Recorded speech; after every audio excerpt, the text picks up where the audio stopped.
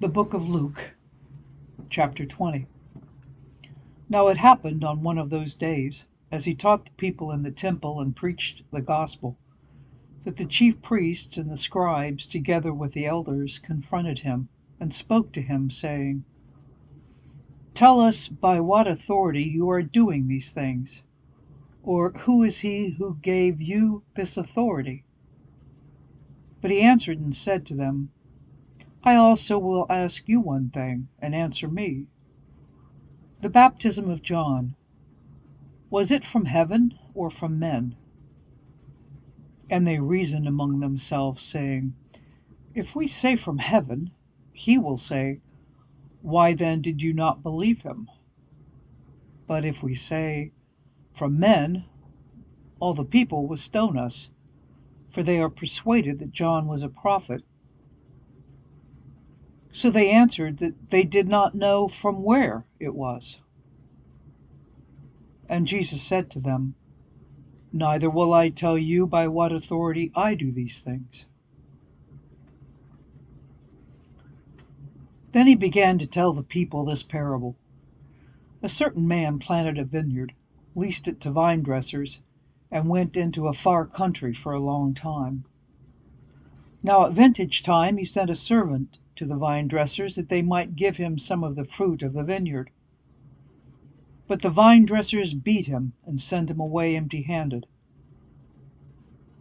Again he sent another servant, and they beat him also, treated him shamefully, and sent him away empty-handed. And again he sent a third, and they wounded him also, and cast him out. Then the owner of the vineyard said, "What shall I do? I will send my beloved son. Probably they will respect him when they see him." But when the vine dressers saw him, they reasoned among themselves, saying, "This is the heir. Come, let us kill him, that the inheritance may be ours." So they cast him out of the vineyard and killed him. Therefore, what will the owner of the vineyard do to them? He will come and destroy those vine dressers, and give the vineyard to someone else. And when they heard it, they said, "Certainly not." Then he looked at them and said, "What then is this that is written? The stone which the builders rejected has become the chief cornerstone. Whoever falls on that stone will be broken, but on whomever it falls, it will grind him to powder." And the chief priests and the scribes that very hour sought to lay hands on him, but they feared the people, for they knew he had spoken this parable against them.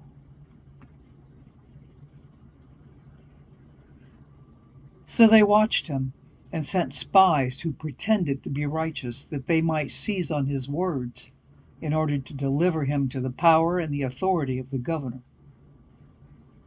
Then they asked him, saying, "Teacher, we know that you say and teach rightly. You do not show personal favoritism, but teach the way of God in truth.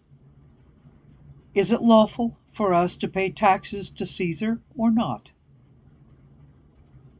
But he perceived their craftiness, and said to them, "Why do you test me? Show me a denarius.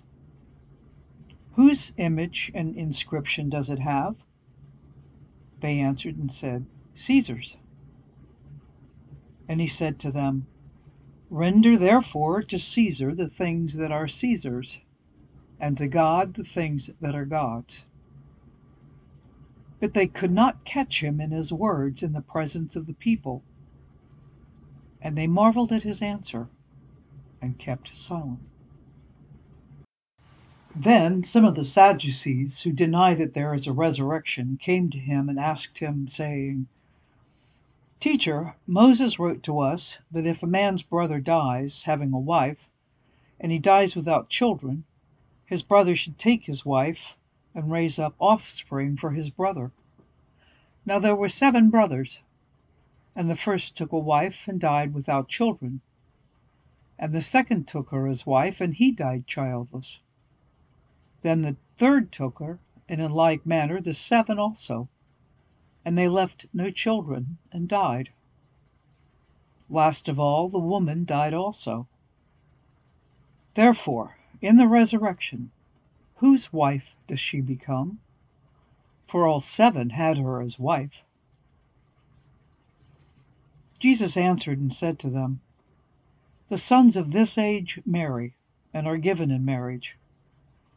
But those who are counted worthy to attain that age, and the resurrection from the dead, neither marry nor are given in marriage, nor can they die any more, for they are equal to the angels and are sons of God, being sons of the resurrection. But even Moses showed in the burning bush passage that the dead are raised, when he called the Lord the God of Abraham, the God of Isaac, and the God of Jacob. For he is not the God of the dead, but of the living, for all live to him.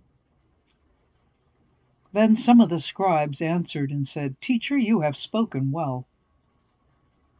But after that they dared not question him any more. And he said to them, How can they say that the Christ is the son of David? Now David himself said in the book of Psalms, The Lord said to my Lord, Sit at my right hand till I make your enemies your footstool. Therefore David calls him Lord. How is he then his son?